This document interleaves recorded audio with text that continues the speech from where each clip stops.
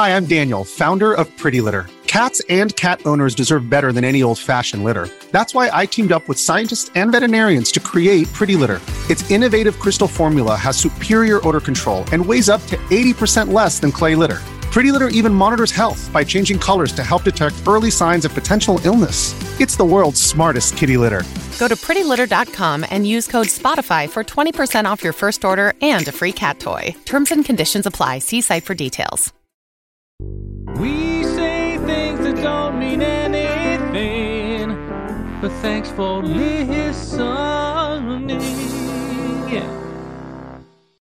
Greetings and salutations, everyone. Welcome to We Say Things, episode 185. Sponsored. That is a high number. By Manscaped. Breaking news, Manscaped is now selling beard products. That's right. They've gone from waist to face to help you replace that bulky razor with their brand new Beard Hedger Pro Kit. Manscaped helped you get the golden rod of a Greek god, and now they've created the best tools for you to turn heads with a clean, perfectly groomed, and conditioned beard. Finally, tame your mane by going to manscaped.com and using our code We Say Things for 20% off and free shipping. So, Golden rod of a Greek god. I have been using their beard oil. All right. And my beard druff, aka dandruff in my beard, is no more, Cinderin. It actually worked within the first week. I am very happy about that because that is one of the amazing. Like, I have a list of disgusting things about me. That was one of them. I can now take that we're off down the to list. 15 items instead of 16. Yeah, there's still several, but it's at a threshold that the wife is apparently comfortable with. So thank you, Manscaped, for making my marriage a little bit easier. The remaining ones Manscaped probably can't help you with because they're personality related, and we don't have those products yet. Maybe in the future, because they sure I don't think do they have have a like lot an of great products. anti-belch lotion, for example. Like, they can't stop you from being yourself. That's right. I wouldn't want any. Even if they provided us with something like that, I would not even attempt to try it because that's You would actually a joy. refuse to be sponsored by them anymore. It's a joy in my life. Anyway, thank you to Manscaped for sponsoring all our episodes so far. Remember, if you go to manscaped.com and use the promo code We Say Things, you get 20% off and free shipping. Patrons. So I may have fucked up last week, Cinderella. Oh, Shannon, what happened? So I have this whole system where I get the names for the Patreon or the patrons before the stream, and I just have this whole system. I just like brain dead do it, right? I tried doing it while I was streaming, just off and on, and I forgot to do the last step, which was, the easiest part, which is copy paste. So my apologies especially to Mr. Niebling, as we'll see his name very shortly. As an apology, trying to make it up to you, Cinderin will read the first half of this In Bruges list. What a great way of making it up to him. That's so considerate of you. Thank you. How about you read the extra fact that he's missing now, because he did make a new one for you last week that you forgot then. That's what this one is. I don't think he changed it. Oh, so he didn't change it now because Yes. see. Because he was okay, got it. Okay, thank you to Charlie Kaching Chin. T-Coil recommending the movie RRR to anyone who hasn't seen it yet. I just looked that up. That is apparently I think it's an Indian movie. 7.9 out of 10 on IMDb. Not too bad. Rise, Roar, Revolt. A fictitious story about two legendary revolutionaries and their journey away from home before they started fighting for the country in the 1920s. Okay, there you go, Shannon. That's your next movie. Oh, wait, hang on. Q-Lutes had a human baby last weekend. Wish us luck. Congratulations. Congrats. Stupid Copilot. D2 Bowie. Servant of Morgoth. Yatoro does it again, Cinderin. I'll only do this once. Silly ad, Addy McAd, Daddy ad, Santa's Ballsack ad, Schadenfreude ad, Sen. Magdev, shout out to Manscaped for helping all the bros stay fresh for Valentine's this weekend. Hashtag this is not an ad. Hashtag keep your huevos be, okay? My grandma still doesn't know what Dota is. Disco Farm D, Dark Seas Stooge. Guardian plays Stooge. Oh, Guardian plays Stooge. Saudage Stooge. Saudade Stooge. Saudade is my favorite word, not an ad. What's that? Is that a misspelled sausage? The fact that somebody mimicked them and then they actually changed their name for the first time in 6 fucking months. What are the chances of that? My goodness. Sodade is an emotional state of melancholic or profoundly nostalgic longing for a beloved yet absent something or someone. Okay. So it's what you feel about being a pro at CS. That's Sodade right there. Not to be mistaken for Sobade, the Twitch emote. The Mega Pope. Well, NZ is fucked, Cyclones suck, but still TI in New Zealand. Yeah, I hope things get better. The weather is... we've had some pretty interesting weather situations this year already. Interesting is obviously not a positive word in that context. It's great. Xavier and Nate Thicko 01 Hamscroats. Thank you also to Bacon, Shark TM, Freshly Seasoned Goat Balls, Janie, Dop, Nothing to See Here, Underscore Man, Guitar Strings, Eve Ramort, Would Chat GPT guess the meaning of my name?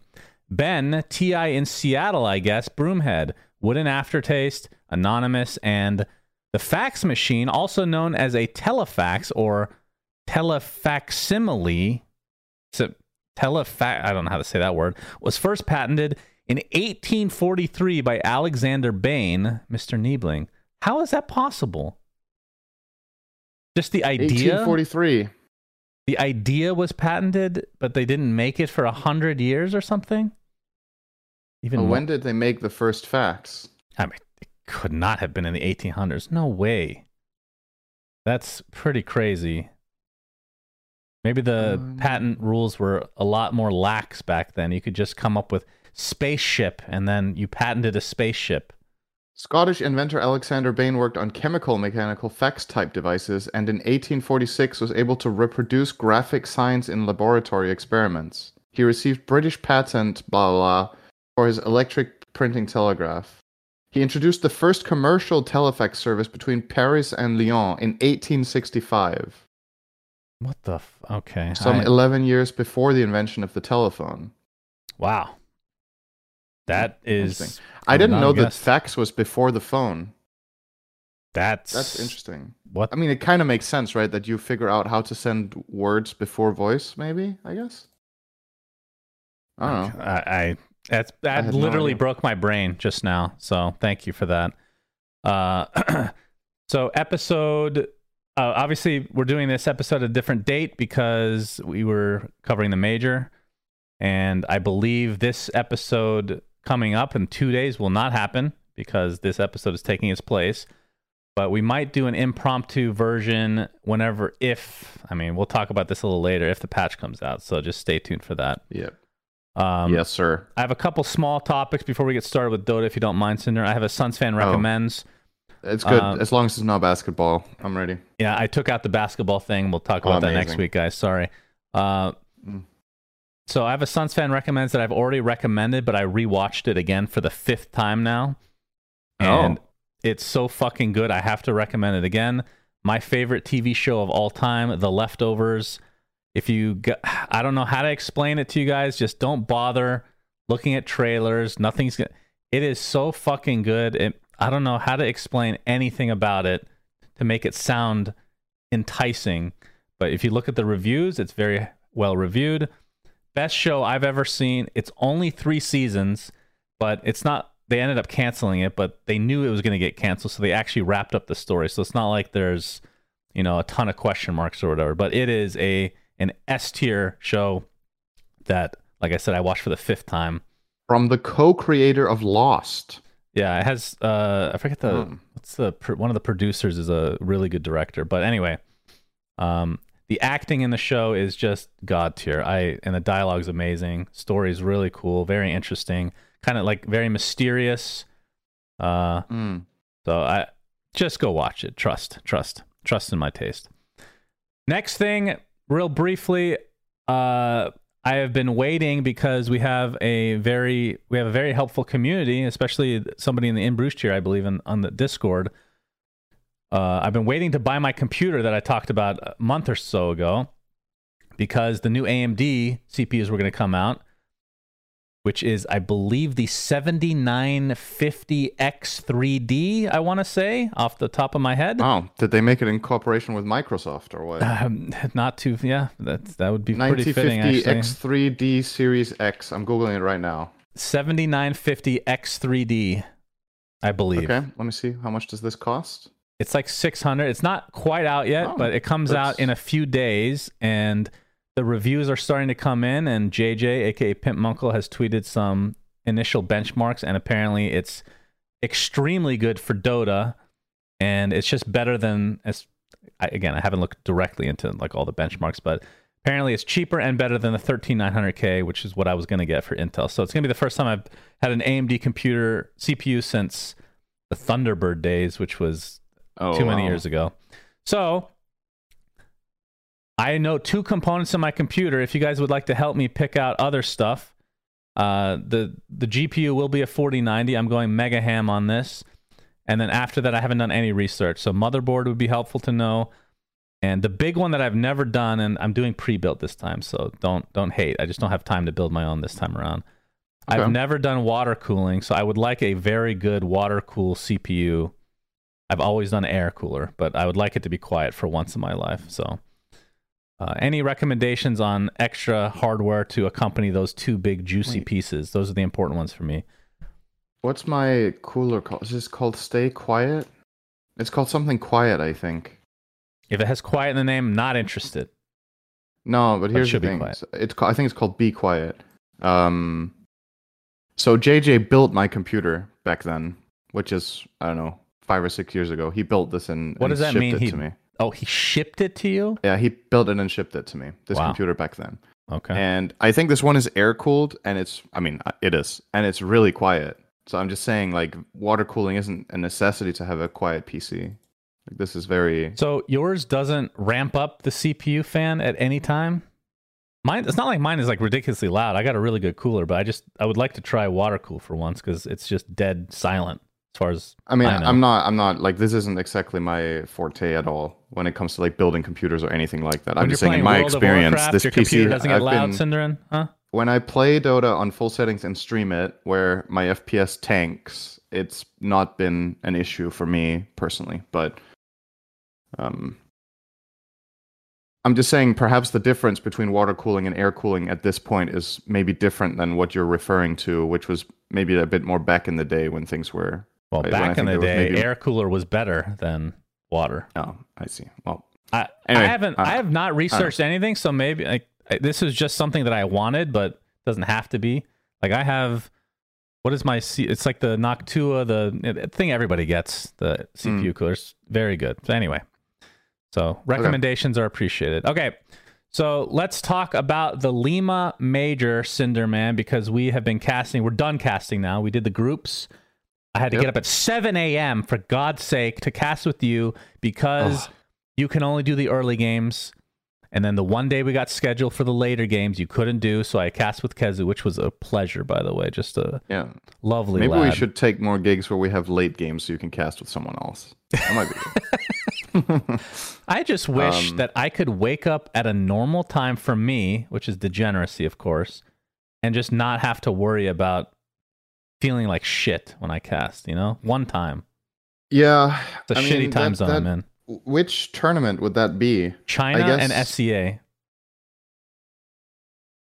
It would be like... Wait, China? China would be like 2 a.m. casting for me, which would be just fine. And okay, SCA but then you wouldn't wake up for it. SCA, I would love to be awake and then cast later in the day. That would be amazing. Okay. SCA would be like 8 or 10 p.m. or something like that for me. So that would be probably there's no region that would have you wake up and cast at 2 p.m. That's that correct. Just doesn't exist. That's correct. So you can't have what you want. I, however, started casting at 4 p.m. That was pretty nice. Yeah, it must be nice. Must be nice. You should try being in EU. You could move. God, no.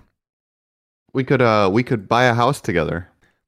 Yeah, that would make for some great content. I was actually thinking about this. I don't know if I could ever move because not that I don't know why we're talking about this, but the space that I have, right, just in general, being in the West Coast, I don't think I could ever live anywhere that's like close quarters after this. Like, I just love the space. I love having space to walk around and not exercise and just look at the outside. What about having a farmhouse? Then you have space. But then you'd have to upkeep a farm. No, you just have I don't know what that's called in English, actually. Just something that used to be used for farmland, but then you buy a farmhouse, and yeah, maybe it has land, but you don't need to do anything with the land. Anyway, the Lima Major... Get a robot has been for trimming the lawn. What are those little robots called that clean your house? That would be great for a farm, right? Robot vacuum? Sure. Or do you mean like one that does more elaborate stuff? Because we have a robot vacuum, and it was a godsend. The Roombas that the cats like sit on. Yeah, that's a robot vacuum. Yeah. Okay. Anyway, Sindarin, this is a really very nice conversation. I'm having a good time. The groups imagining are over. Living with you in a farmhouse. I'm going to put up the groups on screen for those that are watching, and we cast a bunch of these teams. So right now, like I said, the groups are over. Everything's done and dusted. Gaming Gladiators, Team Spirit, EG, and Talon were top 4 in Group A. PSG, LGD, and Tundra were secured lower bracket. And then from Group A, the eliminations are TSM, Execration, and eHome. And then for Group B, Team Liquid, Entity, Shopify, and Aster go upper bracket. Beast Coast Hellraisers lower bracket. Geek Slate, BetBoom, and Knights are out. So I want to talk about a few of these teams. Go ahead. Yeah, I just quickly want to mention in regards to this that the reason Aster is 4th is that they won a tiebreaker against Beast Coast for upper bracket, and the reason Hellraisers are 6th is that they won a tiebreaker against Geek Slate for 6th. So those are the 2 tiebreaker winners, and yeah, Hellraisers with quite the recovery. But yeah, okay, so let's talk first about since I'm a negative guy, Sindarin, as we all know. Let's talk about the things that surprise us in a negative sense. So for me, it's 2 things. Okay. Yeah. Number 1, BetBoom. I think that goes without saying. I think we've talked about it so many times, but we think that they have the best roster on paper, and they're out of the tournament already. They did not look. Actually, the games that we cast, they looked pretty good, but then they get O2'd by their regional Hellraisers team, and they just really sucked later. And I don't know if you think I was too hard on GPK, but I'm going to say it again. I think that he has the propensity, he has a pattern of getting leads and then throwing them in embarrassing fashion. He's been doing it for like 2-3 years now. And I don't think this team is going to go anywhere unless that is fixed somehow. But he's done that with every team, so I don't know what, obviously I don't know what their inner chemistry or whatever you want to call that is, like their camaraderie with each other, or how that works, but that's not going to work. And then the second thing, in the last day, which was today for me, we cast Knights, and they won 1 single game the entire group stage. We didn't get to cast them until today, though, so they were already eliminated, but they looked so bad that I was going with an open mind, like, okay, they're just getting wrecked, like they're not going to look too good probably. They look so bad that, and remember, this is the team that got accused of match fixing and for cheating, both. Think about that. Cheating in the DPC and match fixing as well. Because the idea is if you bet against yourself, you're going to make more money than if you get last place anyway, which they weren't going to do well. This is just the theory of why they would do it. They looked so incredibly bad that I would not be surprised if both are true. I don't know how you feel about it. Like, I was having trouble casting that game. It was really bad.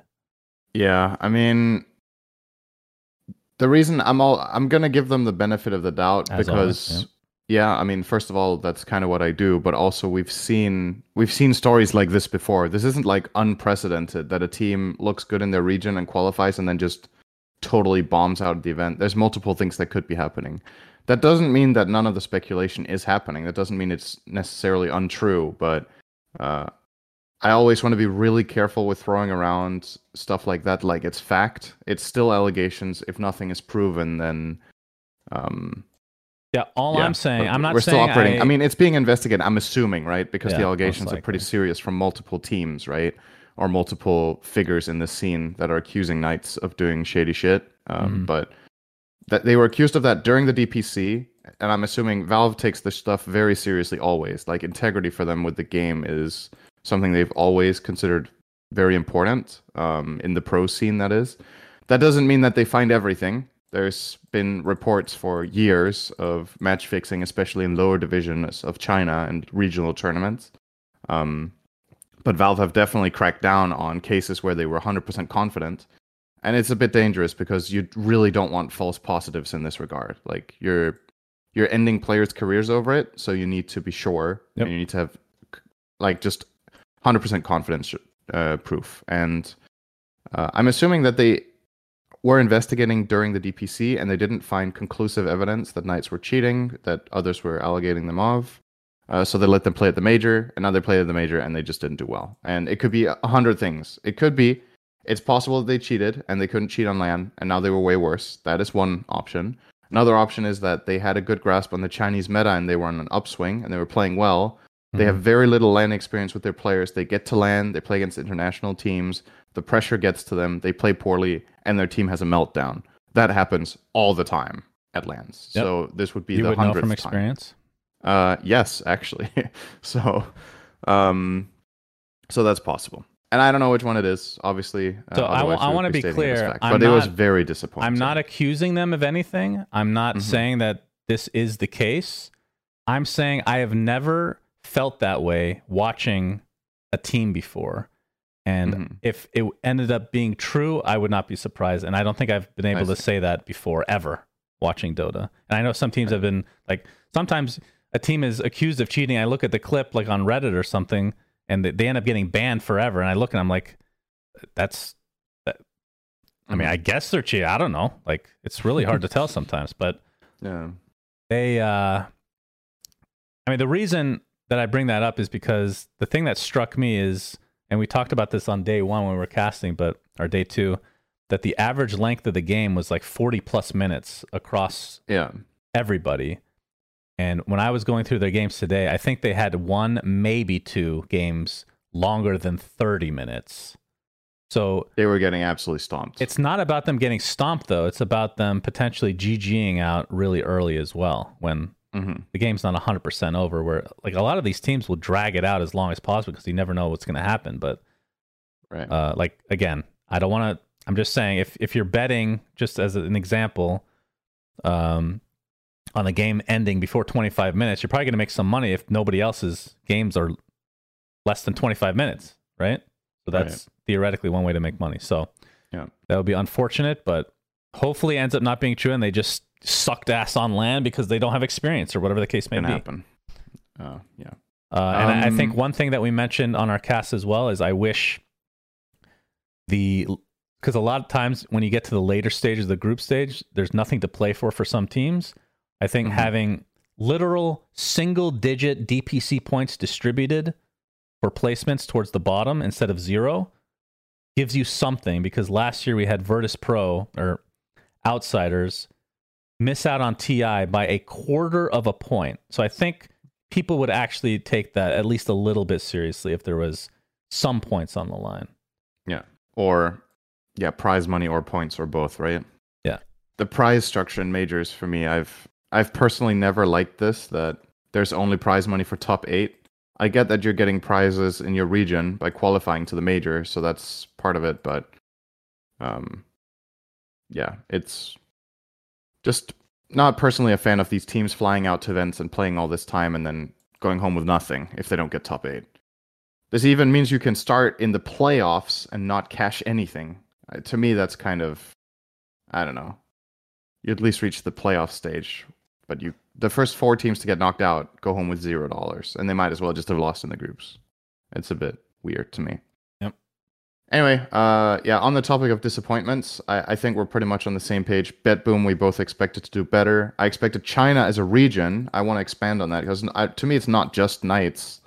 eHome were bottom of the other group with 313. I had higher hopes for them because in the region they were actually playing fast Dota and they were playing very aggressive. But they just kind of got handled in this tournament. Didn't go as well. PSG LGD start lower bracket as well. So the only Chinese team that makes upper is Aster, and they make it by the skin of their teeth, winning a tiebreaker. So there was a possibility here that we had 0 Chinese teams in the upper bracket, which I don't think has happened at a major before. So this could have been. This is arguably maybe China's worst showing at a Valve major ever. But let's see how it plays out. Maybe Aster and PSG LGD pick up their slack here, but they're the only 2 teams left out of 12. So. Yep. Positive surprises for me. Entity being second, I was not expecting in their group. They've done really well for themselves, and Talon getting fourth was also not something I would have chosen. You picked Talon as your dark horse. Did I? So, thank you for nice reminding choice. me. I didn't remember that. I picked eHome as my dark horse. Not so good. And we both picked Tundra as our white donkey. They got 6th in their group. We were right. So I think that's pretty. We pretty much nailed that, except, I mean, they're still in, but they've probably not performed to expectations based on that result. And as far as our top 3 runnings, I have Liquid, EG, and Aster. So all 3 of mine are still in the upper. Damn. And I guess EG we could also say is a positive surprise getting 3rd, but I don't know if I'm that surprised. At this point, that team is just really good, right? And you picked Liquid, Shopify, and BetBoom. So one of yours is dead. But Shopify did also make 3rd in their group, so very possible that they could make a deep run as well. But you're out of your top 3, you can only get 2 right now. Yeah, after casting some of these games and watching, Liquid are just so far ahead of everybody. It's very good. Crazy. Who the hell did they even lose to? Because they lost to BetBoom, who's out, and they lost to Geek Slate, who's also out. Yeah, they drew, we should say. They lost a game. Yeah, a single game to each. So, yeah, they look crazy good. At this point, I think I would be surprised if they don't get top 3, but I would not be surprised if they don't win. I still think the competition is fierce enough that it's not like a walkover for them. But they are the best team right now. That's very, very certain. Okay, so I'm going to bring up the playoffs brackets if you don't mind. So obviously the first place in each group got to pick their opponent. So as we can see, Game Gladiators will be playing against Aster, which means Entity gets EG. Yeah. Team Spirit plays against Shopify because Liquid picked Talon. So we were talking about who Liquid were going to pick, because it had to be the opposite groups. It was either EG or Talon, and we thought it would be Talon because EG is on home turf and the crowd is going to be insane. Yeah. And I can't wait to hear what they're going to be like. But yeah. Do you want to pick? Do you want to do favorites? Sure. Yeah. I think so. I have this hope that China steps up a little bit and makes this more of an international tournament where the East is represented better, and the same for Talon. I don't think Aster beats Game Gladiators, though. I think they make a lower bracket run of some duration instead. So I'll pick Game for first in this, or I'll pick Game to win this matchup. Then I think EG will beat Entity. Even though Entity looked really good in their group, I still think EG, first of all, like you said, the whole crowd factor, and they're going to give it literally everything they've got for sure. They're going to be so motivated for the series. They're going to be pumped. Then Spirit against Rebellion. That's hard. I guess I pick Spirit, but it's close. To be fair, all of these so far are actually close in my mind, but I have to pick, right? And then finally Liquid will beat Talon. That's the least close one on paper for me of the 4. Okay, I'll go Gaimin, EG, Shopify, Liquid. Okay, so Shopify and Spirit, we disagree. That's the one. All right. Yeah. Yeah, I mean, I guess we could theorize the lower bracket if we agree on who's dropping down, except that one, but maybe we just stick to this for now. We should just do the upper bracket then, right? Actually, I have one more thing then. So there's 4 teams starting in lower. Hellraisers, PSG LGD, Beast Coast, and Tundra. Who goes farthest? Ooh. of those four? Probably not. So Hellraisers were 1-7, and they started scrapping together a bunch of wins. So they do have momentum, but they ended 7-9. They're gonna play against Liquid or Talon, so probably Talon, and I think they're just gonna lose that game. I don't. Okay. And then LGD, they would play against Spirit or Shopify. I think they would also lose to either of those teams. Okay. Beast Coast versus, I hope it's against Entity, because that would be really sad to have two South American teams go against each other. Mm-hmm. I could see Beast Coast upsetting either of them, actually. Okay. And then Tundra, I could see Tundra beating Aster, maybe. Okay. So I think the top half of the lower bracket, I don't see any upsets at all. So your pick for longest starting lower bracket run is Beast Coast or Tundra? God, neither probably. Okay. I think it's going to be a team that drops initially from the upper bracket. So you think neither of these four teams gets past round 2 is what you're saying? No, I don't think so. Okay. I don't know. I guess if I have to pick who I think of these four makes it the farthest, I think PSG LGD is going to recover a bit, but I don't think they're going to get very far. But I think they have a pretty good shot of beating their first opponent, whether it's Spirit or Shopify, coming off a loss. I think that series is going to be interesting. So yeah, I'm going to go out on a limb and say them, but it is pretty stacked when you look at what teams can drop down, right? Mm-hmm. For these four to face, so it's hard. But I'll say PSG LGD makes the longest lower bracket run of the starters, and they probably get to round 3. Okay. That's my bold. That even feels like a bold prediction, actually. But let's say that. Yeah. Okay. So based on what we're looking at now with the teams, I'm gonna revise. Can we do a revision of our top 3? Mm-hmm. Okay. I think Liquid's gonna get first. I don't think it's gonna be close. I think Shopify will get third. So go to the lower bracket, make a small run. They'll get third, and then second. Okay, so we're doing exact predictions now. Yes, exact predictions. Okay, so exact top 3. Yours. I'm gonna say Liquid, EG is second. Liquid, EG, Shopify. Yeah. Okay. I'm gonna say. Do I pick Liquid to win or do I go bold here? Let's say Liquid. I mean, it's the most likely, right? So Liquid first. I like that you put EG second. That's hype. That would be a fucking crazy finals, man. Yeah. Imagine that. That would be good. If an SA team made the finals of the SA Major, that would be so cool. That's my slight. I mean, I don't know if you can call them a dark horse, but I know that's not going to be a common pick. I think I'm going to say Liquid for... Hang on, what's the bracket? That's actually kind of important for this. Do they and Gaimin meet? When do they meet? They meet upper finals earliest. Yeah. Yeah, I don't know if Gaming Gladiators can get second though. Okay, so I'll be a bit faster. Let's say Liquid, Spirit, and EG third. Okay. Let's do that. All right. So that is the Lima Major. Good luck to the teams. Next. There was I guess this is maybe part of this segment, but in the last blog post, which was last week, Valve, there was this little segment in the blog post at the end saying, looking ahead, once the major champions have been crowned and the tour comes to a close, we look forward to unveiling our next update on March 6th.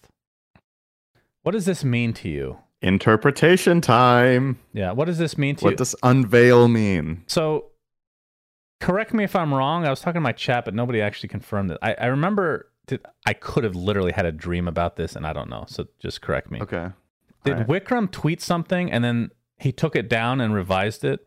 Is that right? Do you remember this? Oh yeah, that's true. There was something like maybe he did a tweet saying the patch comes out on March 6th, and then he took it down and changed it to the patch gets revealed on March 6th or something. So that, I think, okay, so it wasn't a dream. So that to me means it's not coming out on March 6th. So there's two ways of interpreting him doing that. One is that he doesn't have direct insider info from Valve, and he was just referring to the tweet, and he had to reword it because people were saying it doesn't technically say the patch comes out. The other one is he knows that the patch is not coming out, but that it just gets announced. Okay. When I read this wording without that context at all, I think the patch drops, because when you unveil an update, it's like, are you going to give the change logs but then not the patch? They've done that before. They've done that before. When have they done that? Again, you got to correct me if I'm right. I believe 7.00, the patch notes came out like a day or two before the patch. Oh, that's actually true. Yeah, like very shortly before. But not like, okay, here are the patch notes. The patch comes out next month, like that hasn't happened. Right. But... if they unveil some segments of the patch and then say next month, people are going to get really angry. Yeah. So I don't think it's going to be that bad, but maybe like a week. That's the thing about this. It's possible that they aren't fully ready to ship it, but if they announce and unveil what the patch contains on March 6th, I would be very surprised if it doesn't come out within the same week. Yeah, I would agree with that. I feel like the community would be up in arms. And it's like, come on, man. When is hold on, March 6th? What's the last day of the major? Is March 5th. March 5th, and March 6th is a Monday, so they would have that whole week if you want to keep it within the week. Yeah. Okay. All right. Yeah. I mean, I gotta say, I really need a new patch. Speaking for myself, it's like it's a combination of things. So for me, usually what happens when a new patch comes out is that the games are more enjoyable to play because people. I think there's something in human nature almost when it comes to this, where when everything is new, people cut each other a bit more slack because they know that there's no framework for how the perfect game is played and what you should be doing, because nobody is certain and everybody's a bit blind. And that makes the attitude of the games better, because people, in my experience, in new patches are less toxic and having more fun. So for me, that's always one of the really big things when a new patch comes out, is that the average game is just more enjoyable for that reason. And then there's the whole thing about the meta itself, right? Getting stale. A lot of the same heroes get picked all the time. New things change, etc., etc. So it's a combination. And I really hope, because I've been having some very mixed experiences in the last 2 months playing Dota, with my enjoyment of just playing the game. So I hope this is going to help. I need some fresh on that. So I'm looking forward to that. Well, if not, you always got World of Warcraft. So that is true. Where you relive old patches, and that's apparently fun. Don't worry, people can be toxic there too, but not as much, I'm sure. It's different. Another little blog post that Valve made: cheaters will never be welcome in Dota. This was on the 21st, so about a week ago. Today, we permanently banned over 40,000 accounts that were using third-party software to cheat in Dota over the last few weeks. This software was able to access information used internally by the Dota client and wasn't visible during normal gameplay, giving the cheater an unfair advantage. I don't think I want to read this whole thing, but what were your thoughts when you read this? Yeah, so effectively, Valve disclosed what strategy they used to catch the cheaters, which was effectively they were sending... they recognized that the cheat was pulling information from somewhere, so they changed something in the code that only the cheats would read, and they would know that they read it, and therefore they could, with extremely high confidence, target the people that read that data, because everybody with a regular client doesn't read that, and they called it a honeypot, effectively. So they kind of trapped the cheat. Get fucked, nerds. Which is clever. I mean, I think it's probably a pretty common strategy within this field, but for us with very little knowledge of it, it seems it's just a really smart way of doing it, right?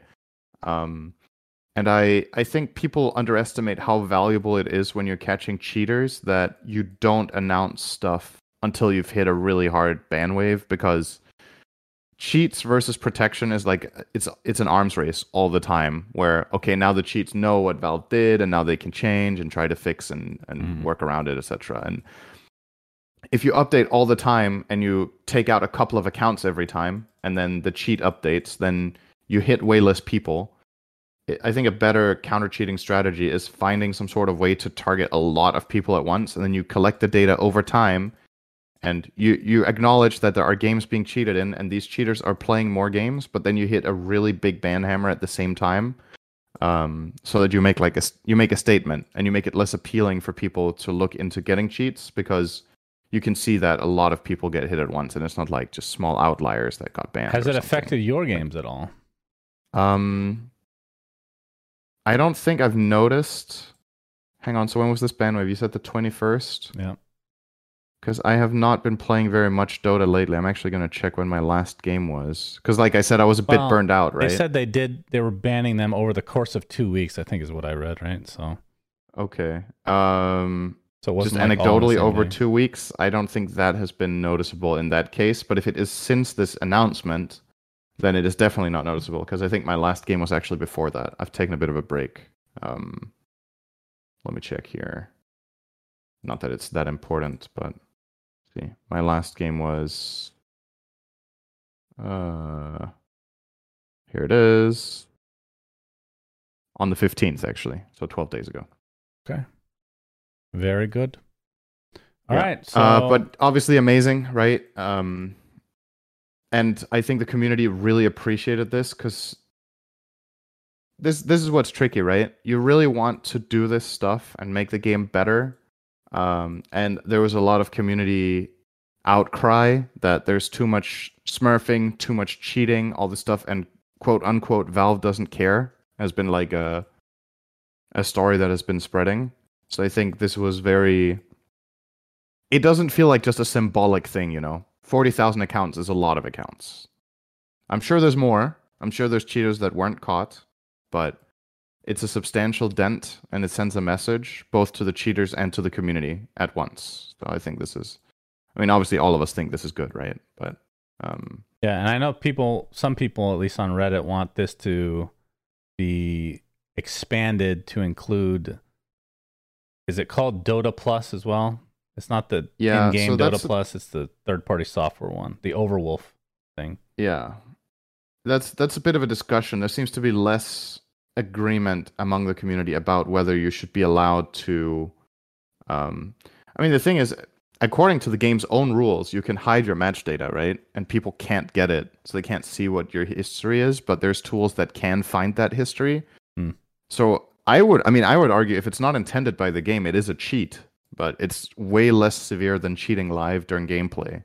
You're getting an advantage in the draft, and that's it. But to me, that's still a cheat. If you're supposed to, as a player, protect yourself from a certain aspect of the game by the game itself, and you can circumvent that with third-party software, to me that identifies as a cheat. But so I personally don't consider it a gray area. The discussion that people are having is whether you should be able to fully hide your match data, because then you have players that like spam 2 or 3 heroes, and you have no way of knowing, and then they just play their best heroes. And I'm like, okay, well, part of the game, right? Like, these players are just good at something. Deal with it, Yeah. I don't know. I don't understand the argument that people should not be allowed to hide match data because they're supposed to be better at the game and play more different heroes or whatnot. To me, it's just bogus, but whatever. Yeah, we'll see if Valve do something about that as well. I doubt but definitely in levels of severity, that's way lower down the list than people using hacks. Agreed. Okay. Next thing on the list is Ability Arena Season 5. Season 5 is coming in 2 days. It's going to have some stuff in it, Cinderin. Some good stuff. Good stuff. Even though I haven't tweeted this out as an official announcement yet, because Buka is the one that makes all the graphics and he's at the major working. Yeah. But the Dota Tooltips extension now has support for Ability Arena. So if somebody has a working version of the tooltips, I know there's still a bunch of streams that they haven't installed it correctly. That's user error. If it's working for one stream, it works for all of them. But it'll come up with like a little on-screen display that shows like glossary of all the gods and all the abilities and all that stuff. That's nice.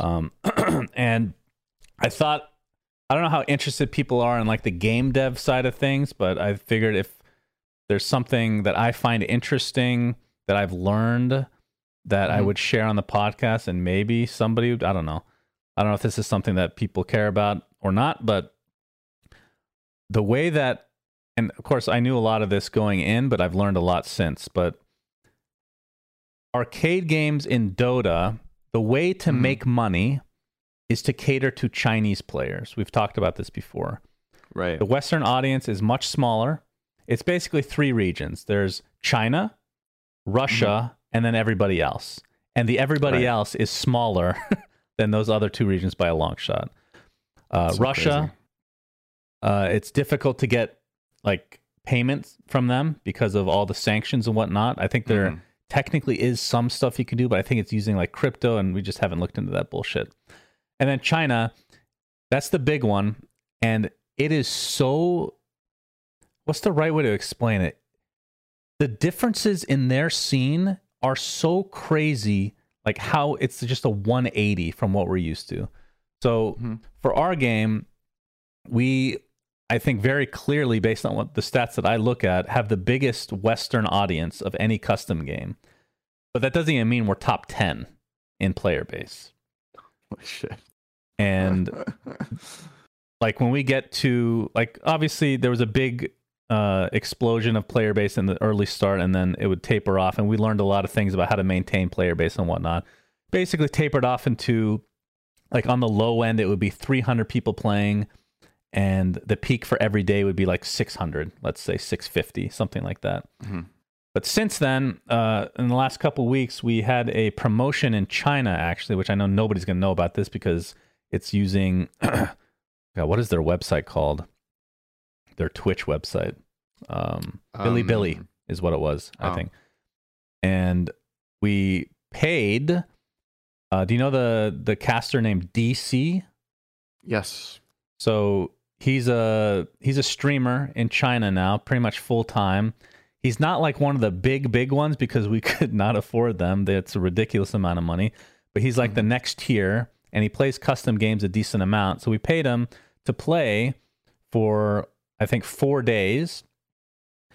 And at first we didn't really see much of a difference in the player base, but then we started noticing there's a lot of people from SEA playing, but that's because it's Chinese people that are playing on SEA servers, because that's just what they do, apparently.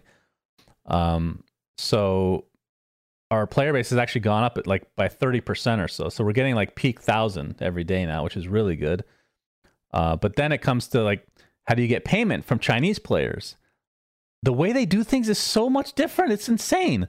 Like we have Stripe, which you get payments. Like we have 2 different accounts. One is PayPal, one is Stripe. PayPal is basically just US. Stripe is everybody else, but Stripe is cool because you can get many different kinds of payments coming into Stripe. So like Alipay, WeChat Pay, all this stuff. But and maybe somebody can enlighten us, because I haven't gotten enough information about this to really understand, but we're getting all these payments that are failing from China when they're using WeChat Pay. And we're trying to understand, like, the only errors that we see is the bank is denying it, whatever the fuck that means.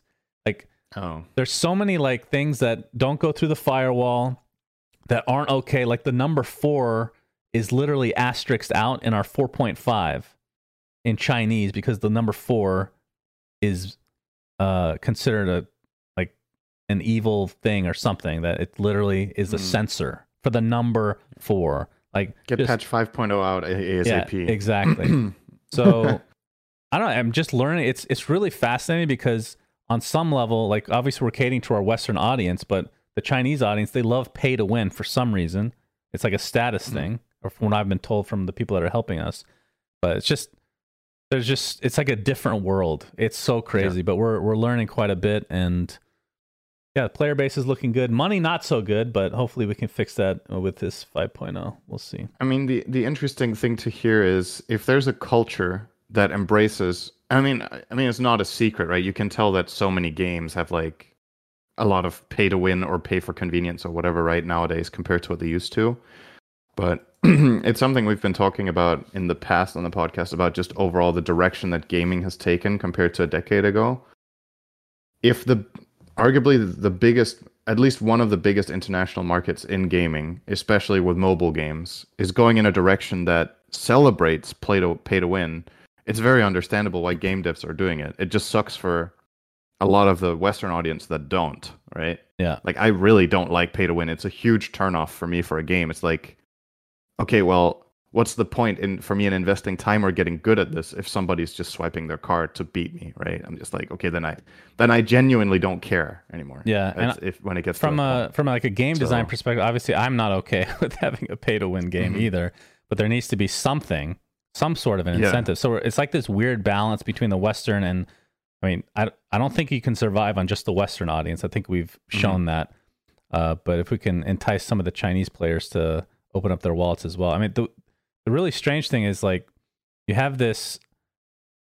So this is the real roadblock for us, not to get technical, but we can move on after this. But essentially, in game, like right now, when somebody clicks on something to buy, it goes to our website, right? Which is fine for the most part. But a lot of the other Chinese mods we've noticed, they have like a QR code built in to the in-game thing. So you can just scan your phone with WeChat Pay and just immediately pay. We cannot, again, this is just according to my devs because I'm not going to know any of this stuff firsthand. We literally cannot do that without a Chinese bank account. And there's no way I can get a Chinese fucking bank account. So it's just such a strange problem. And it's like, I don't know, trying to overcome the language barrier is huge, obviously. The culture is just so much different. Catering to them is so much like... It's really fascinating, though. Stuff. Yeah, it's interesting. Okay, so yeah, that's that patch is going to come out in a couple days, and it's going to be pretty big. So hopefully, you guys look forward to that. All right. And the final topic, and I think we might do a mailbag question as well because this topic's not going to be very long. But Microsoft and Nvidia announce expansive new gaming deal. Partnership will bring blockbuster lineup of Xbox games, including Minecraft and Activision titles like Call of Duty, to NVIDIA GeForce Now cloud gaming service. So it's a 10-year partnership to bring Xbox and PC games to the GeForce Now cloud gaming service, which now has more than 25 million members in over 100 countries.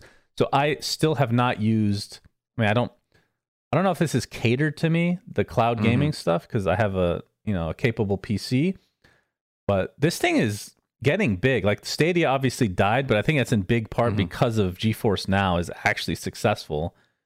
And the fact that you can play, and we talked about this when Xbox first, made this transition to being able to play their games on the PC and the future-proofing everything. This is just adding more accessibility to people that don't want to buy the Xbox Sexbot or whatever the fuck they call it these days, right?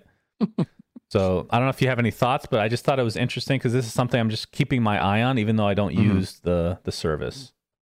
Yeah, I mean, it's interesting, right? It's a classic Microsoft strategy. We tried something, or we do something ourselves, or we try something ourselves. Others do it better. We buy it, right? Like,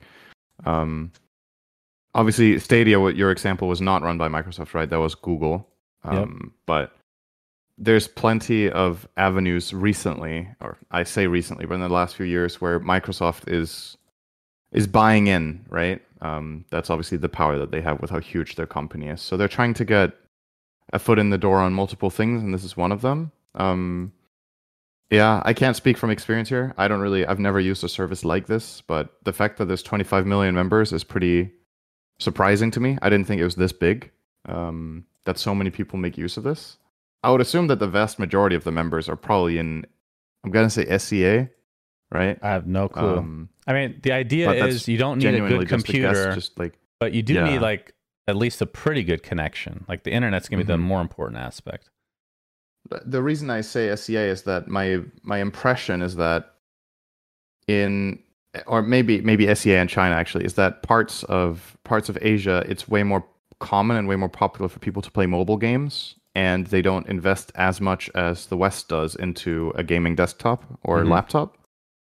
So for them, this is obviously a great deal if you either can't afford a high-end gaming rig, or if you can afford it but feel like it's not worth it because most of what you're playing is on mobile. But maybe there's a couple of PC games you're like, oh, this would be cool to play, and then you can get the subscription instead of buying a full rig. So you can just have something else that can run it.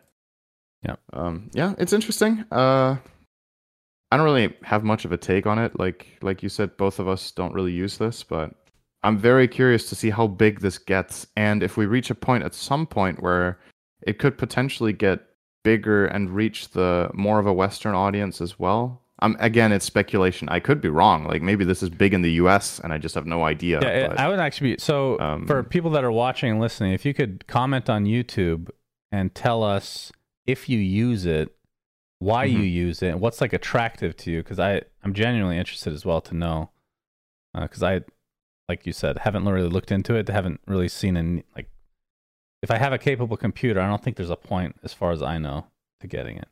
But I mean, the Xbox Pass is another thing, though. I don't know if this is integrated or not, but that one makes a little bit more sense. You're paying like a monthly fee, but you get access to a huge library. Like that one, sure, Right. but that's not cloud gaming. So, yeah. Interesting is the word we'll leave it at. Patreon mailbag, Cinderman, from question from The Watermelon. How/when did you two meet? What was your first cast together? Did you ever think you would continue this far together?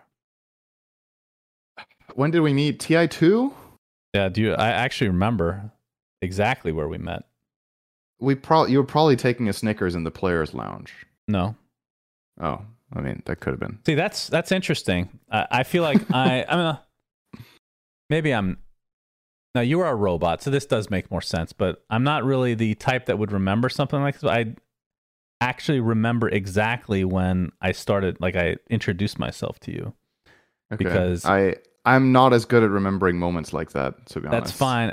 The reason I remember is because I've grown a lot in weight and other areas, but I was so antisocial. Maybe antisocial is not the word. I was very awkward. Like I had a hard time talking to people that I didn't know. If they came up to me and started a conversation, it's fine. But me doing it for some reason, like I don't really give a shit anymore. But that was something I always struggled with in like high school or whatever. Because I remember we were outside. There was a big group of people. I don't remember where we were walking, probably to like the Valve offices for a tour or something. And I saw you and I'd recognize you from like cast and everything. And I introduced myself to you and we started talking and walking. So that's when we met. It was in Seattle, TI2, TI2, right? I think so, yeah. And the second question is, when was your first cast together? I don't remember that. Was it Captain's Draft? Surely we didn't just start with Captain's Draft. Because I remember pitching to you, this I do remember, part of our conversation, and maybe it wasn't like on our first meet or whatever, but I pitched the idea of you joining Dota Cinema as the head of esports, or whatever the fuck bullshit title that you ate up. Because obviously Dota Cinema was big back then. And pitched the idea of doing tournaments and potentially casting together at some point. And you were into the idea. But I don't think you'd ever heard me cast because... No, so I think that's where you're wrong. Because I remember you talking about it and I was like, this sounds really fun. Because I had listened to like one or two of your casts. You were doing tri-casts with, was it Reeves and Zeno at the time? Yeah. What were you called again? GLHF casting. Yes, GLHF. And I think I'd heard two of your casts or something. Because you did start casting some Dota, right? It was mainly Han that you did, but you cast a bit of Dota. Yeah. And I listened to it and I thought I liked the style, and it sounded like you guys were just having fun. You know, it was like fresh. It was a bit different from the general casting that Dota had. And I was like, I think this could be cool because I really liked what I heard from you in the bit of casting I heard. So that's why I didn't really hesitate when you asked, because I was like, this is going to be good, right? So I had heard it before. I wasn't just blindly going in like, yeah, oh, another caster, cool. Yeah, let's do it, you know? That's cool to know. So that's why. But I don't remember when we cast our first game. The first real tournament we did was definitely the one we ran ourselves, right? Captain's Draft 2.0. Yeah. I'm trying to remember how that came about exactly, because I remember what year was that? 2014? Something like that. And you were the one, maybe 2013 even. Actually, probably 2014. Okay, whatever. You brought a sponsor on before we even had the concept of a tournament, I believe.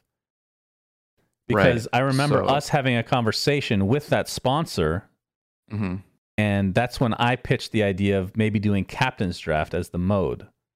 Yep. I don't know how the fuck you got a sponsor. So tell me your secrets. The reason I remember this, so at the XMG, time, right? Yes. So at the time, I was playing for Mouse Sports for TI3, right? And XMG was one of Mousesport's sponsors for that. And I'd been talking to the guy. He doesn't work there anymore. I think Chris, or hasn't for a while. He moved on to, I think, Red Bull. I don't know if he works there anymore, but that's less I heard too. But yeah, I'd been talking to him. They were sponsoring my stream as well. My stream around TI3 was really big, actually. Back then, I remember having, very different viewership than I do nowadays. So what was big back then? I don't even remember. Dendy. I think no, like Dendy what and viewership Dread was considered big. Oh, what was big?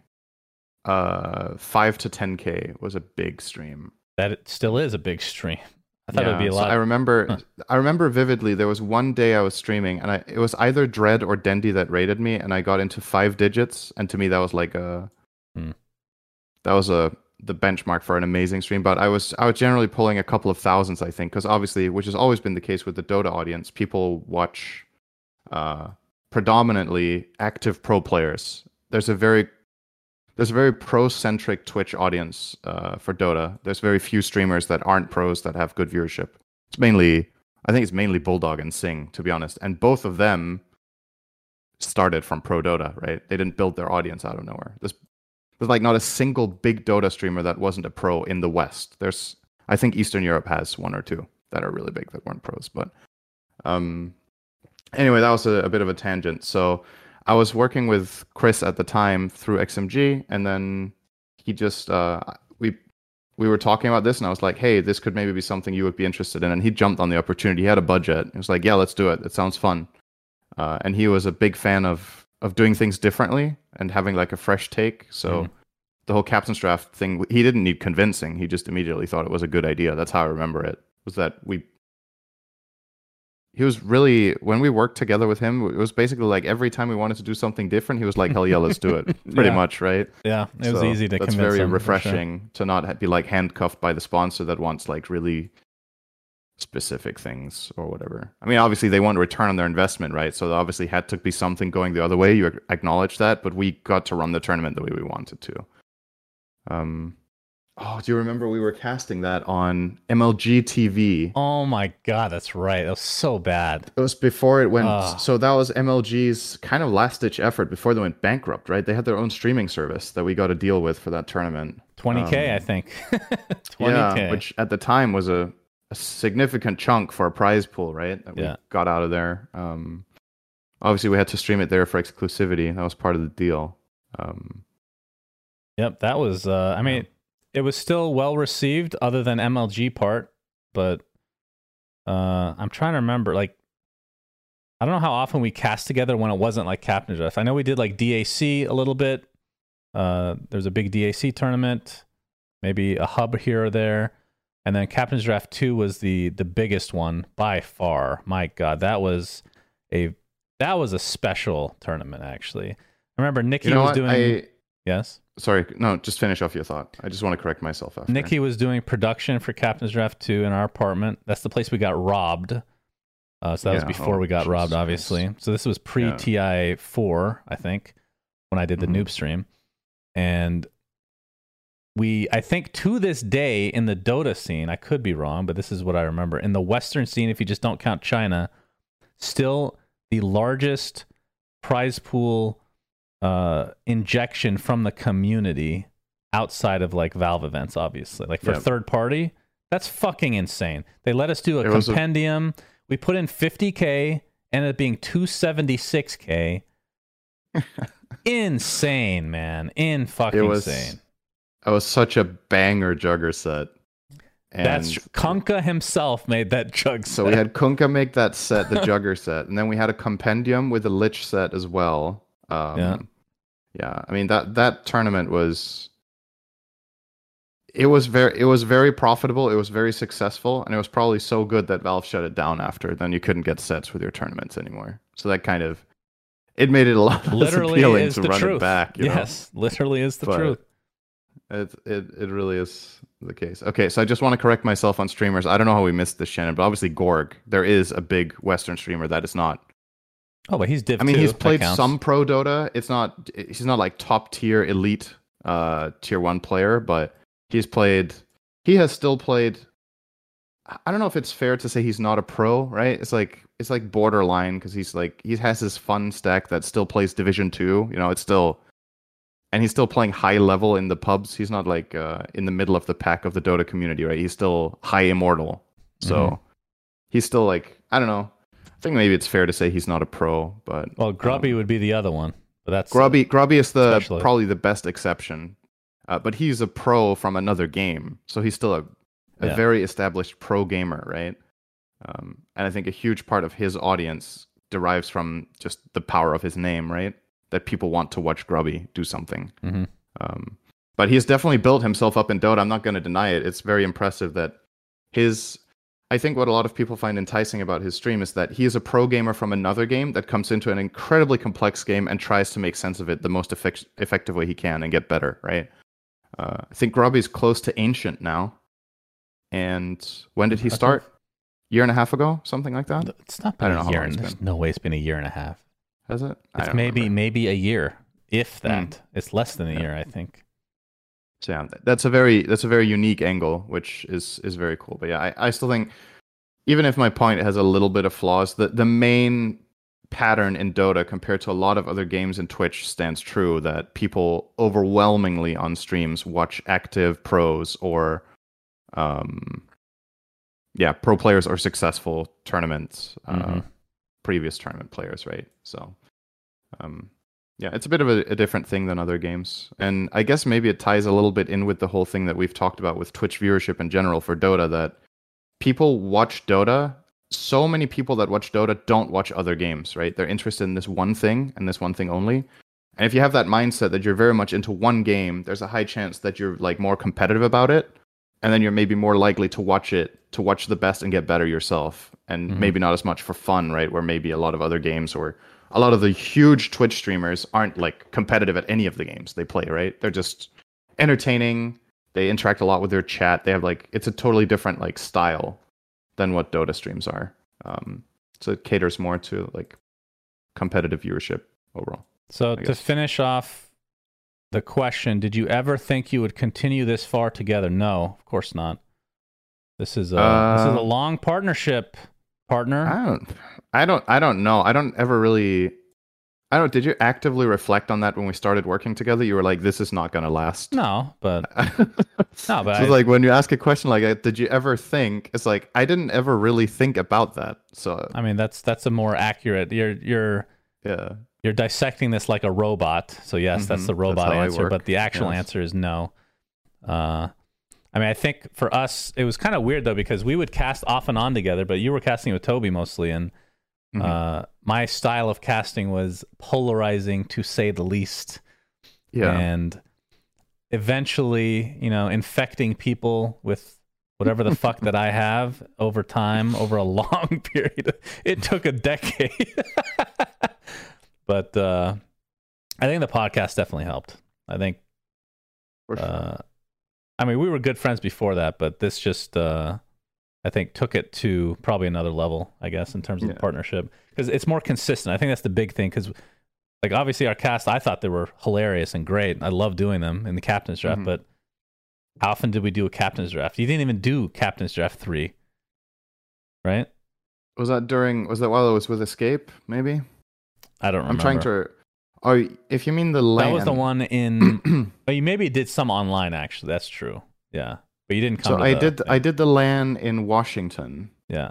But the one that was at my house... Captain's Draft 4, right? Yeah. That was the one in Washington, yeah. So 3 was the one at my house. Yeah, you probably did online with me at some point. So. Don't remember. Okay. Okay, so chat is saying Grubby started playing in August. If that is actually true, then he's got Ancient in half a year. So then I was very wrong. Pretty good. That's quite impressive. I mean, it's a very difficult game. Even if you're a pro gamer, he's putting in the volume.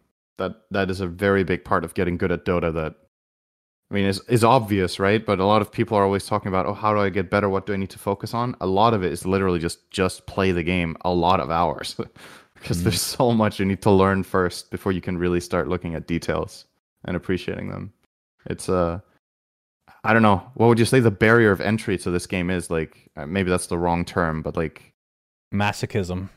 In order to, okay, let me try to rephrase this. How long do you think you need to play Dota before you understand what's going on in most situations? Like, okay, what spells were just being cast? How did I die? What the fuck just happened? It's definitely well in the hundreds of hours, right, before you even understand what's going on. Well, on the screen. I have a hard time quantifying what hundreds of hours means, but years. It would take years. I think Grubby, for example, now, after playing since August, I think he can look at any team fight and understand what happened. That doesn't mean he plays it well or that he understands, like, in depth what genius plays were necessarily, but he'll be able to look through a team fight and see what spells were cast, how did somebody win, what was the key moment, stuff like that. Yeah. I think that takes at least hundreds of hours before you're even there, where you can make sense of what's going on.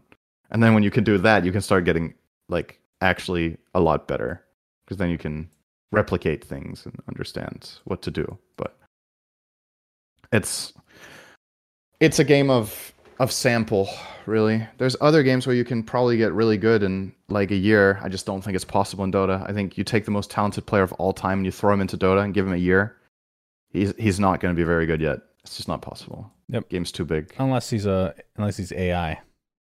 Yeah, I mean then they're not playing a year, right? The AI plays 100,000 years. So, but on your timeline, it's a year. Which timeline are we talking about here? Oh, okay.